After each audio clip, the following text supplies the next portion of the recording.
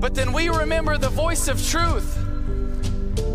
God's promises on my life, God's promises on your life, that I'm a child of God, a son of the King of the world, who will forever reign. I was created in love, by love, and for love. He has an amazing plan for my life.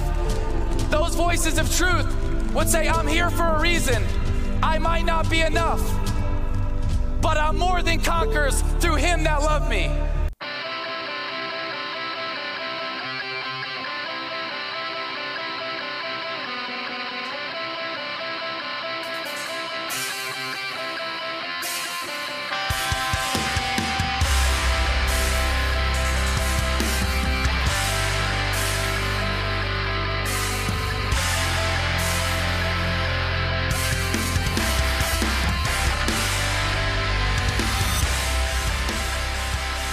Welcome to the Inspire Podcast. I am your host, Douglas Boyd, and we want to encourage you to keep reaching higher and go further in your walk with Jesus Christ, and above all, to never, ever give up, but to keep moving forward in Jesus Christ.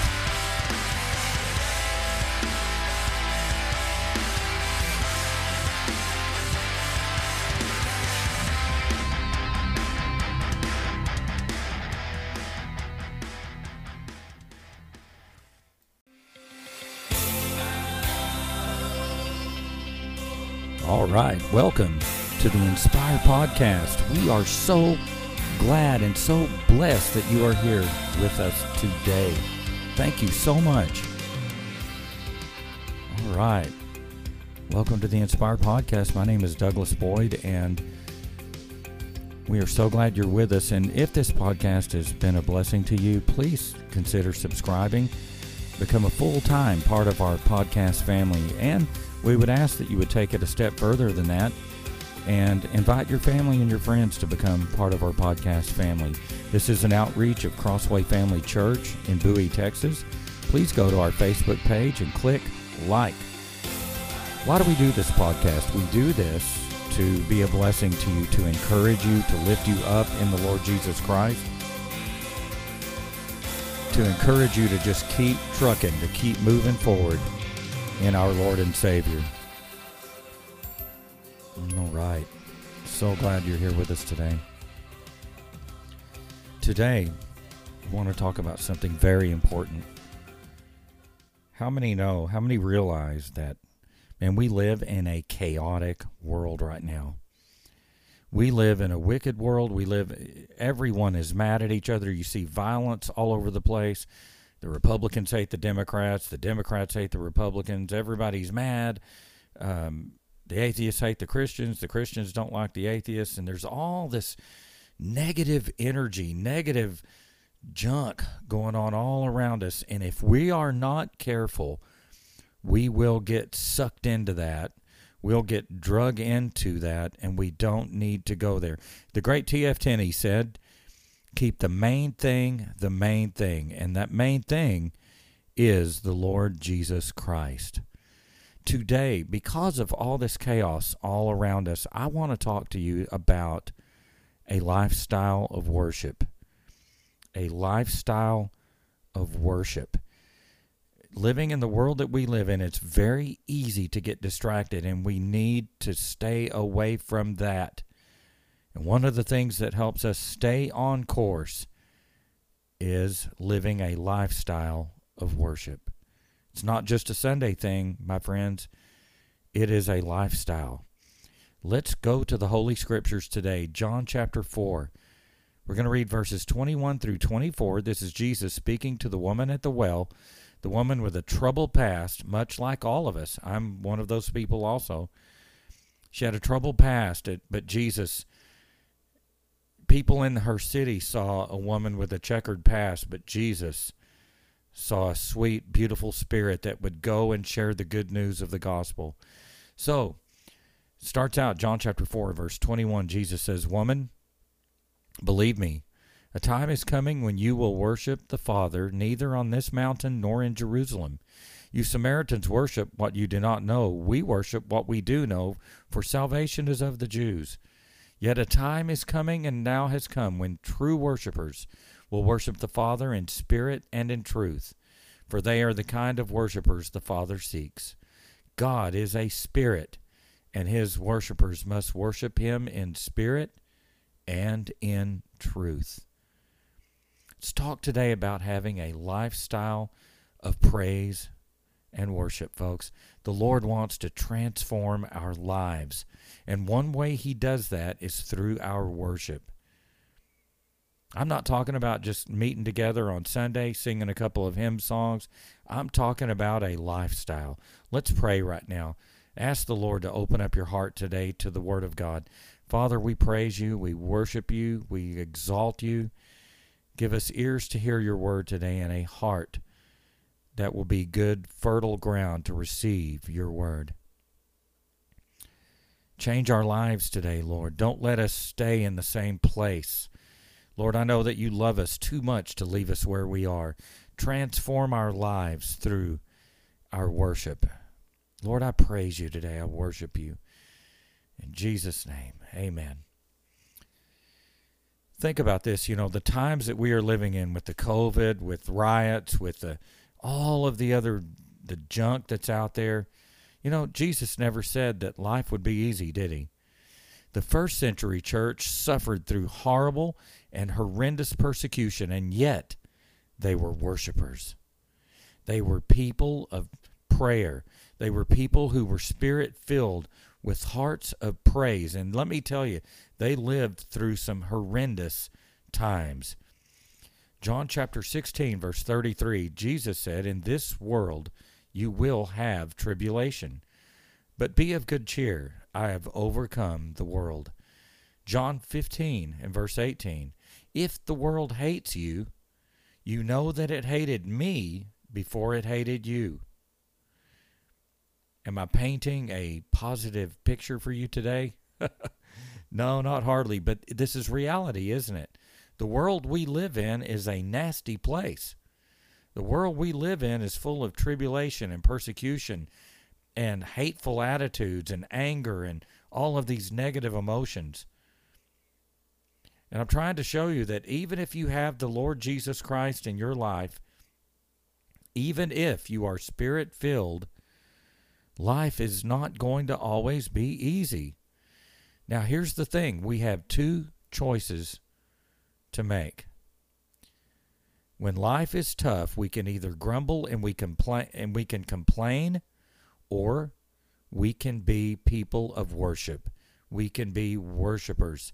In times of tribulation and times of trouble, you need to do two things. You need to pray and you need to worship. You've got to turn up the worship in your life. At our church, we have a saying, and that is, when our praises go up, his presence comes down. And it's so true. It is so true. When you're going through a literal hell on this earth, and then right in the middle of your storm, you stop and you lift up your hands and you worship the King of Kings and the Lord of Lords, despite what you're going through, you are going to get the attention of the Lord Jesus Christ. There is a huge, huge mistake that Christians make. Many Christians, when they are going through a trial, they think that God isn't with them or that God is punishing them. And it could just be the opposite. That the reason you're going through a trial is because God is actually trying to promote you. Think about that. Think about it. David might not have ever been king without a giant in front of him. Moses might not have ever been the deliverer of Israel and the lawgiver of Israel had he not had a dry desert experience away from everyone. Paul, instead of being destroyed by his many trials, and he went through one trial after the other, he only grew stronger in prayer and stronger in praise and worship as time went on. If you're going through a trial today, you might just be smack in the middle of where God wants you to be. Determine now, I'm going to be a worshiper no matter what. I have a question.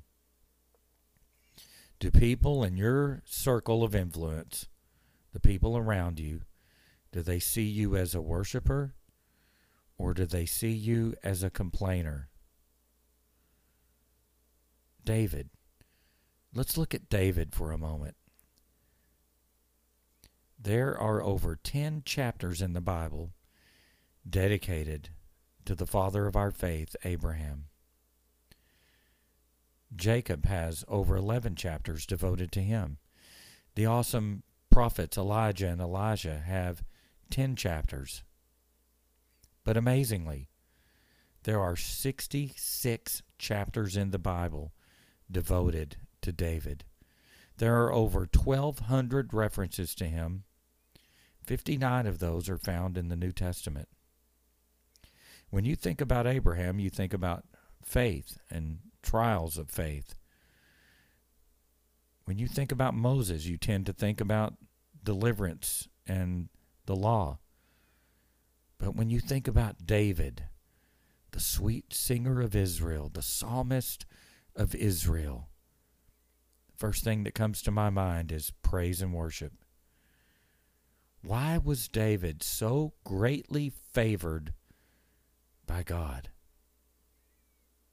Why is David mentioned so often in the Bible? The answer is simple. David was a man after God's own heart, and he was a worshiper. What separated David from others is that he longed for God's sweet presence. He longed to know God in an intimate way, and as a result, the main facet of his life was praise and worship. There are two beautiful things about worship. Let me give those to you. Number one, worship draws us closer to God because it is something that is intimate between us and God. And number two, praise and worship is a spiritual weapon in your life. When you worship, you are transported into the very presence of God. And I believe right into the very throne room of God where grace and mercy are poured out in abundance. Now, here's the great debate. You wouldn't think there would be a debate in worship, but because of extremes in different areas, there is a debate. That debate is, what does God expect when it comes to our worship? Let's start with what God is not looking for in our worship. The Lord is not looking for a people that with every single tiny little problem that comes along, they blame God, they start talking negative at every turn, and they're full of doubt and they're full of unbelief. Jesus said the Father is looking for those that will worship him in spirit and in truth. God is looking for a people who are steadfast in their love for God and their worship for him. Psalm 108, verse 1 and verse 4 says, "O God, my heart is steadfast. I will sing and give praise, even with my glory. For your mercy is great above the heavens, and your glory above all the earth, that your beloved may be delivered. Save with your right hand and hear me." When you come to church, do you walk in ready to worship, or do you look like you've been sucking on rotten lemons? Think about how much the Lord has done for us. Our hearts should only want to praise him. But with most churches, you get one of two extremes. Number one, the church is not spirit-filled and it's just dead. No one in the building is really spiritually free. There's no tears of repentance. There's no, it's just the worship's dead. You sing a couple of old hymn songs, and I love the old hymnals. Not all of them, but I love a lot of them. They're beautiful songs, but we sing a couple of hymns and we have a sermon and we go home. That's not really worship. But then, number two, you have the opposite extreme. You have many of these churches that are older Pentecostal and charismatic churches. It's the opposite. Instead of pure worship, you get a show of the flesh. People screaming, falling into the floor, running into walls. And the problem with that is people that are in the audience trying to worship, they get their eyes off of the Lord and they get their eyes onto what you're doing in the flesh. And so what does God want? How should our worship be? God wants our spirit, or our worship, to be scriptural. God wants our worship to be scriptural. There's no excuse for a church to either be dead or so alive that you look like a crazy person. So let's look at a guide to scriptural worship. Number one, God wants our worship to be emotional. There's a big difference between being emotional and heartfelt praise and getting in the flesh and acting crazy. There's a huge difference. How do you tell the difference? When it's the beautiful emotion of the heart, it brings peace to anyone around you. It's pure joy and peace. When someone's in the flesh, putting on a show of the flesh, those around them are naturally tempted to put their focus on that person and watch what they're doing, and they'll be drawn away from Jesus. But true praise and worship always focuses on Jesus and not a show of the flesh. And then you get, you turn back around to the dead side of it, dead worship. I've heard people say, well, I'm just not that kind of person. I'm not the emotional kind. Well, hit your thumb with a hammer and see how emotional you get. How emotional do you get when you go to one of your kids' baseball games or football games? And nothing wrong with that. Nothing wrong with that.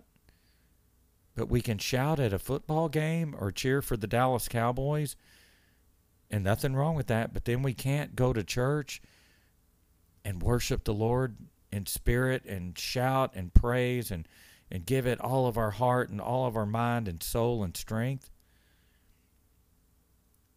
We can get excited for the Cowboys or the Texas Rangers, but we can't get emotional about the King of Kings and the Lord of Lords.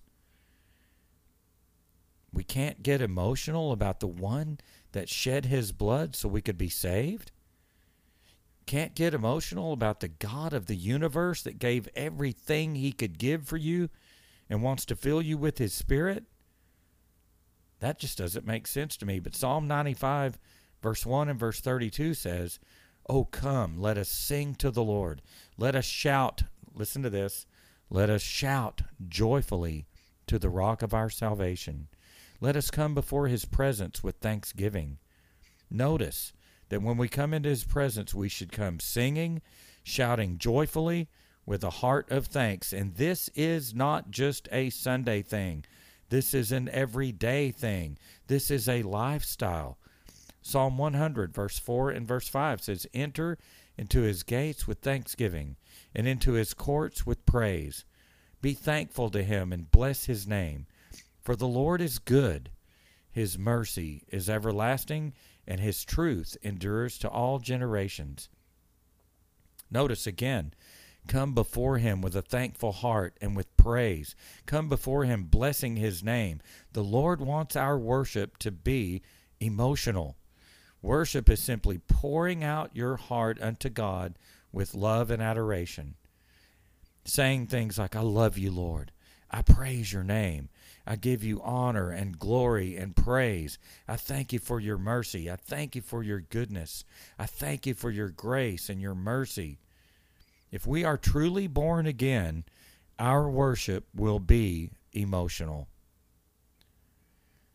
So number 2 today, the Lord wants us to lift our hands when we worship.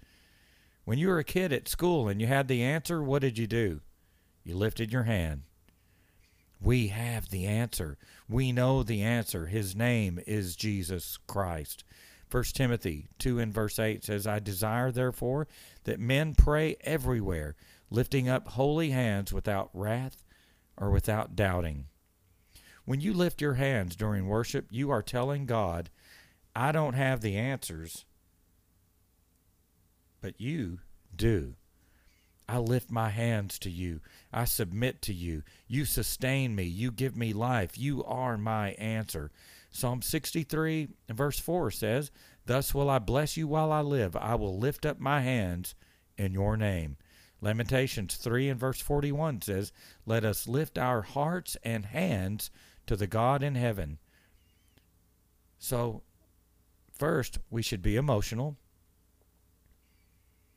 And with being emotional, sometimes the Lord comes in and we just cry and the tears flow.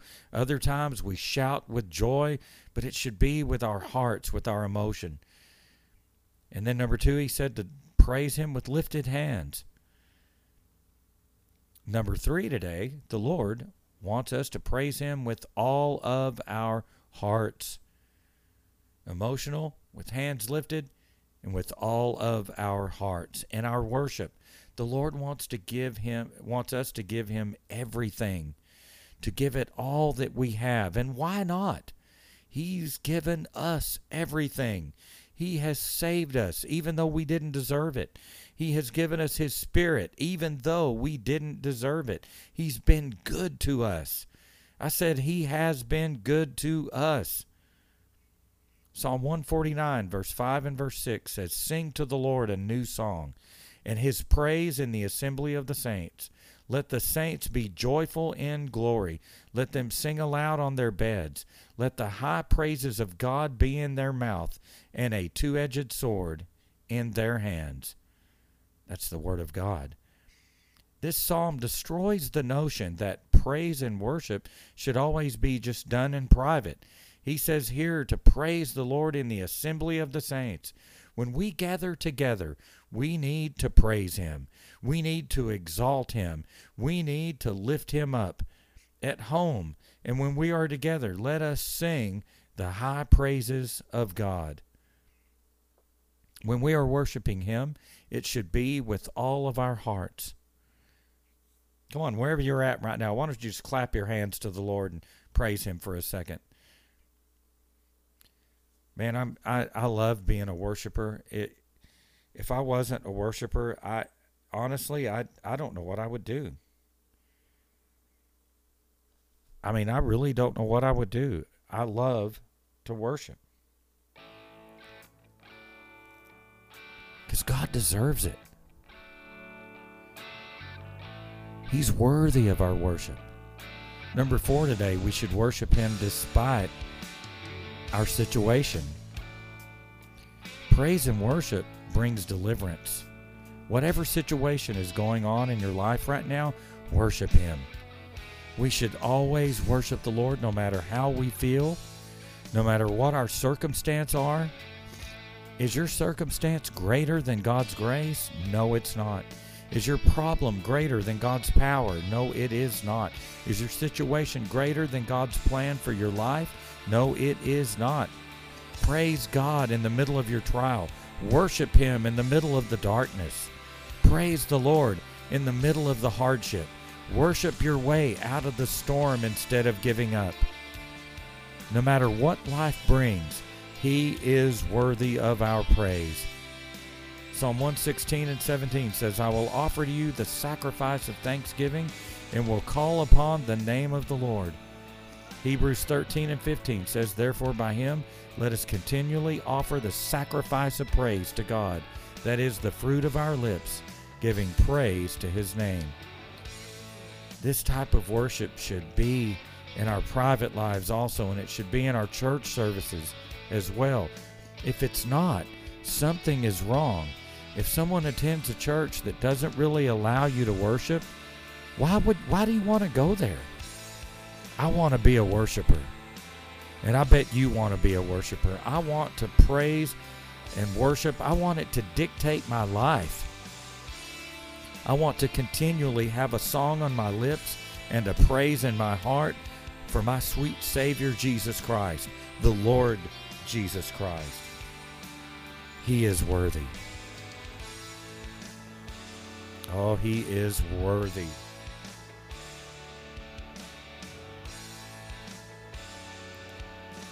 He is worthy of all of our praise, of all of our worship.